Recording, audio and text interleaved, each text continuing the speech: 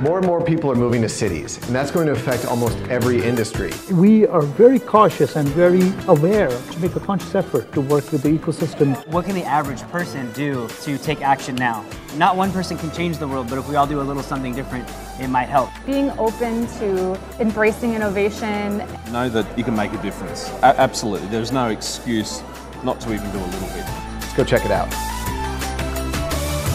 What's up, everyone? Thanks for tuning into another episode of Going Green. I'm really excited to talk to our guest today. He's zooming in with us from Portland, Oregon, beautiful place, and he's doing some really amazing stuff in an industry that we haven't really talked too much about on Going Green, but we've been kind of behind the scenes talking about wanting to focus on this more, which is the real estate industry. And Neal is doing some really cool things with his company, Latitude. He's the president of Latitude. Neal Collins, thank you so much for being here today. Dylan, thank you. This is a pleasure. We're going to have a lot of fun. Yeah, no, it's cool. You're doing some really cool stuff. So just to kind of give a little bit of background and context, let everyone know what Latitude is for those who aren't familiar with it. Yeah, Latitude, what it is we practice what we call regenerative real estate. And for us, it's really trying to help people create the environments in which they can thrive. And so for us to really figure out what it is, it's helpful to talk about what real estate is. I mean, we live in houses within cities, and we think that they're static, and we think that this is as good as it gets. And so we were building what was a conventional real estate company, and we had 20 agents in our company, and we managed hundreds of homes and some commercial buildings here in Portland, Oregon. And we just found that it was such a frustrating way to go about how we live our lives if we're talking about building up to our genetic potential, where you would get a real estate agent and they would say, how many beds and baths do you want? And what's your price range? Rather than, hey, what's the best of what you need in your life? When you've been at your best, what are those elements? And what's the best thing now? And so let's imagine for what can be. And so we started to really take some of an appreciative inquiry approach to working with our clients. And then we just mashed in sustainability, and we realized that we have such an amazing lever in an industry that has been known for quite transactional real estate, that we're now starting to do such cool projects. Our clients are just are really forward thinking, and so we're really looking roof to soil at what we can do with properties. That's awesome. And I'm just going to throw some stats out there about the real estate industry and why I think what you're doing is really amazing. So 90% of millionaires are made from either investing or owning real estate. So basically, if you want to get to that next level of being successful, rich, real estate is a big investment. It's obviously a huge, massive industry. It's always changing and being disrupted. Two, it's a huge part of our lives. We're all living in homes, and it's not, some people look at it as a home, other people look at it as more of an investment and asset. But either way, it's a huge part of our day-to-day lives. Combining that with these new technologies to make homes and buildings more environmentally friendly, more sustainable through the materials that they're built out of, the technology that's built into them. It's kind of like this perfect storm of all these different things coming together.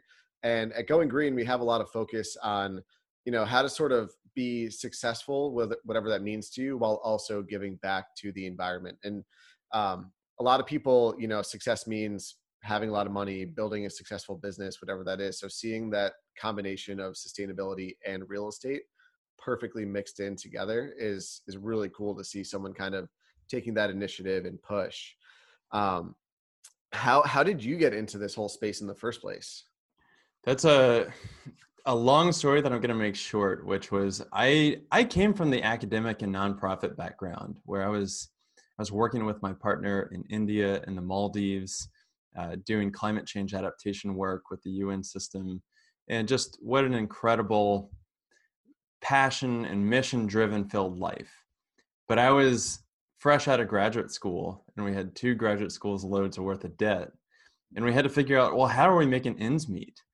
And I talked to my boss, and he was like, you should really get a PhD. And so blindly just following the advice of this is how I make my way up the corporate ladder, I was driving out to California to where you are, but down to Santa Barbara to get a degree. And I ended up stopping off in Portland, and we met a lady that wanted to sell her property. She couldn't sell. She told me that she couldn't receive a big lump sum of cash if she sold her house, or else she'd get kicked off her Medicare benefits. And she wanted to get a monthly payment for 30 years. She was 60 and she wanted to receive income until she was 90. And that's whenever my brain just kind of exploded. You know, you're like, wait, what? Like, I don't have to go to a bank and borrow money and all this stuff. And so that's really where I started to realize, hey, you know what? There might be more people out there like that instead of me having to go to a bank, I can just pay them monthly. And so we came at it from the investment route, and we started buying small multifamily apartments and doing kind of the bare minimum whenever we're thinking about sustainability of like, hey, should we get new windows? Should we put in some insulation? Let's start thinking about healthy, non-toxic materials. And it really took off. We started managing other people's properties in the area. So it went from our 8 units up to 50 to 150 to over 200. And then we started gaining real estate agents that were really interested in what we were doing. And we were getting featured on the real estate sites like Bigger Pockets and Joe Fairless and all these like really big name shows. And so it was quite cool to see how we could start building a company. And after 6 years, it got to a point where from the outside looking in, everything was great, but our only metric of success was a financial metric. And I realized that I had deviated so far from the sustainable development path that I was on, and I really wanted to start infusing in our development projects more sustainability. And so we started to conceive, okay, what does this look like? Are we going to build modular? Are we going to build with non-toxic materials or forest certified sustainable wood? Are we going to put solar panels on the roofs? And that's whenever we started to realize that, hey, we need to actually undo what we built. And so we literally burned the barn down and to see the moon. And I'm so glad that we did, because what came out of it was just, let's actually work with people so that they can go out and they can find healthy homes. Because in our research for our own developments, we started to realize that what we built our houses out of is actually quite toxic, and it's actually quite inefficient, and it's really setting us back. And I really like to work with people and tell them, you know, from the indoor air quality, from the off-gassing from the carpets and the formaldehyde that is literally in everything that stays in the property for years and years and years, to your lead paint that causes neurological disorders and all these really crazy toxic stuff that we don't think about, down to, hey, we're exploding mountaintops and drilling for oil, yet we're ignoring the sunshine that hits our roofs. And whenever we turn on our taps, fresh water comes out, but by the time it hits the basin of the sink, we consider it sewage and it's gone and it needs to get off our site. But we're ignoring the rain that's coming on site. So we started to realize that sustainability was really about asking the question, well, how do we do less bad? How do we recycle? How do we use less toxic materials? How do we capture some of the energy on site? And we really started to flip the script to say, what does good look like? And if our homes are our sanctuaries, how do we use those to thrive? And so it really started to come about of, hey, we're gonna move into the space of, there's no other real estate agent in the country that's talking about this. And so we started to build that platform and doing much more consulting work with people. And then it's moved into our development work. And now we're starting to have people from Hawaii to Mexico to New York that are like, I love what you're doing and I want to get on board, because I think there's so much potential to harness regenerative real estate. And so that's where we are now. That's so cool. And it's interesting hearing sort of that path that you took of like just on a road trip, and sort of this opportunity hits you and you're like, let's make this happen. And then it grows from there kind of naturally. And honestly, you know, you have to have revenue to build a business, right? Like, it's great. It's one thing going into it saying we want to build a sustainable business. It's another thing having revenue and then sort of taking that and reinvesting it and sort of pivoting your path. So I think that's cool how you did that, because I'm sure you easily could have just been like, we'll just keep doing this and collect a paycheck and run the business, and it's great. So not a lot of people, I think, really do put the pause on things and look at what they can do to sort of reinvest that and change and give back. So I think that's really admirable for you to do that. And honestly, what's cool about that is it's actually helped you probably build the business even more in the long run. Just in general, being in the real estate industry, you have to constantly be marketing and branding and setting yourself apart. And not that I think that the sustainable side is, sort of a marketing ploy, but it does set you apart, and that's great. So if you can set yourself apart and do good and run a business, again, it's all these great things coming together. What's like the day-to-day for you guys when it comes to sort of looking at a home or a house or a building and figuring out what you can do to make it better? Like, do you find a property that's being listed and you go in and renovate it a little bit, or do you make recommendations, or is it a combination? Like, how do you guys sort of go about that route of things? Yeah, we really look at our 3 buckets of sales, consulting, and development work. And so a typical sales process, we might have a seller come to us and be like, hey, I've got a really unique property. I've done so much with the landscaping, and we've insulated the walls to where they're a foot thick, and they've got cellulose in there, and I don't even need to turn on my heater in the winter. And so we come in and we use storytelling techniques and just a stunning multimedia to help list these properties so that it can really go. I'm not looking at the mass market to sell these properties to. I'm thinking of who is the one person that is going to really value this place. And they're not going to see it for the bedrooms and the bathrooms and the square footage, but they're going to see it for the life that they could lead there. And I think that we really need to flip the script, that we're not so much real estate agents, but we're change agents and we're storytellers. And then on the buying side, we worked with so many people that have these amazing values. They're like, hey, we bought our house and now we're so excited. We want to put solar panels on our roofs. And we'll give them our solar contractors and they'll get bids, and they're like, well, this is great, but I just spent all my money on the down payment and I don't have the $10,000 to install the solar. It's like, man, I really wish we would have covered this whenever we are in escrow so that we could figure out the 30-year long-term fully amortized financing, so that it's going to cost you $15 a month instead of $10,000. And so we realized that we actually had a lot of leverage there. And so that's more of the day-to-day on our residential sales, up to we're working with larger landowners that they either want to go out and they want to acquire more. And so there's permaculture folks that are some pretty big names that they're looking at. How do we go out and create change at scale? How do we buy big acreage, and how do we attract investment dollars, and how do we communicate that with our potential financiers? And so that's our job, is we work with them. We develop the love language. We really put on the bells and whistles from an investment standpoint of how do you structure a general partnership and a limited partnership? Like, how do you answer investors' questions of how much money do they have? When are they going to get it back? And what's the return going to be? Like, their job is to figure out the programming and how they can really maximize a property like that. And then we're always scouting for properties, and we're always looking for property owners that they want to make sure that they can continue their legacy.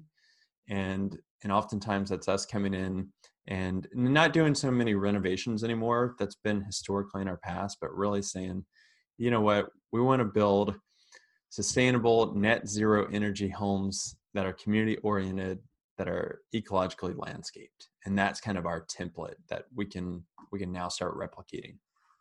Yeah, that's great. What are like some things that you're implementing into this? Like, I know you mentioned solar, I know you mentioned like the water systems, and there's so many different things nowadays available for your home. Like, what are some basic tips that you could recommend a homeowner to do to make their home a little bit more sustainable? So this is going to go in a different route than the technology driven side. Like, one of the things that I've seen come out of the sustainability field in real estate is that you've got this technology and internet of all things approach, where they're hooking up every single smart technology to your house. And it's from thermostats to the refrigerators to the blinds on the windows, like you name it, that's what they're going for. And I would really caution people that some of it is great. It's really cool to integrate technology into our lives, but what marketing has done is it's made the caution flag of, hey, what's the implications towards our health whenever we've got Bluetooth and Wi-Fi and 5G EMFs going throughout our house. And I'm not going to tell you like, hey, coronavirus is caused by the 5G, but I will say that all of this technology does interrupt our sleep patterns. And so it's like, why don't you be mindful of turning off your smart gadgets at night so that you can sleep better? Because that's going to make you feel so much better the next day. Like that's the rejuvenating part of our lives. And I also think that people, they should look at, how do you finance some of these things in your life? If you want solar panels, how do you do that instead of having to pay a lot of cash for it? And really, I think what's come out of the pandemic, the growing trend there is that people are home and they want to put their hands in the dirt. And I think people are collectively realizing like, that is a very grounding experience whenever you have your own home and your own garden that you can cultivate. And it's from like getting your hands dirty to actually having some self-reliance that you can grow something. And so I think that's a small step from apartment dwellers that they can grow something on their balconies to, hey, we ripped out all our grass and we went full ecological landscaping. And it's amazing. Yeah, you bring up a good point, actually, because I'd love to see some sort of statistics where it says, obviously the Internet of Things is happening. It's inevitable where all of our, our gadgets are all connected and they're feeding us this data and this information. So what is more sustainable? A modern house with every gadget ever that's tracking everything? But like you said, there's pros and cons to that versus, let's say a cabin in the woods that has a single light switch that turns on and off. It is interesting to think about that and sort of see the difference. And speaking of gardening, we've had two amazing guests on the show in the past 3 or 4 episodes. Nicole Burke, who's just an absolute beast. If you haven't heard of her, you should check her out. She's amazing. She's doing huge things, combining like gardening and technology. It's super cool. And then we just had Kimball Musk's president of Big Green on the show last episode. And they're teaching kids how to like garden and the health side of things. So it is really cool. I do think like I'm not a gardener at all myself. I just was never found interest in it. And I also live like in an apartment, so it's hard, but that's definitely something I'm seeing is like a big kind of trending talking point right now. And the more I learn about it just by talking to, people in the space, the more I'm seeing sort of the benefits. So that's something I might have to implement into, my own personal real estate experience here. Where do you kind of see the real estate industry as a whole going when it comes to being more sustainable? I mean, there's obviously a more and more mainstream push to be just environmentally friendly, especially, when it comes to solar. The cost is going down dramatically, which makes it, more cost effective to be able to put it on your home. The technology is getting more and more available. And again, not to go back to the technology side of things, but just in general, where do you see the real estate industry as a whole moving when it comes to that direction? I love that question because what a lot of people that aren't exposed to real estate don't understand is that a lot of cities, they put out a pretty ambitious energy goal where they're like, hey, we're going to be at our 1990 levels by 2030. So if you're going to state something ambitious like that, it doesn't just miraculously happen overnight. And so what they end up doing is they end up changing code to say, okay, every 3 years, we're going to get a little bit stricter. So you've got to insulate more. You've got to include these kind of materials so they're coming at it from a regulatory environment that builders are going to have to start adapting to. And so we're starting to see more of that. And we're starting to see more sustainable certifications. People are pretty familiar with LEED and that program. But there's also things like the Living Building Challenge that's really picking up a lot of momentum. And that is, it's the holy grail of green certifications. It's the most rigorous. Like, people are now saying, hey, how do we produce more energy than we consume, or harness more energy than we're consuming? And how do we integrate in our gray water systems and our black water systems? And if they're in an urban context, how do we bring in urban agriculture? And so they're really making a big push for, if you're going to create the world's most rigorous green building standard, it's all about materials. Like, that is the hardest thing. And so we're starting to see more and more manufacturers come out and say, okay, we're going to figure out what our externalities are. What's the impact of where we're getting our materials and where are they going? And I just think it's really inspiring to see people like that they're starting to think more cradle to cradle. Like, we want to conceive of this thing, and then we want it to go into the next thing, and not just we're chopping something down or we're mining something and then it's going to go into a landfill after that. So I see a big business push that's meeting some of these social aspirations, people wanting to live more sustainably, as well as, okay, we're going to rise to the challenge of government regulations.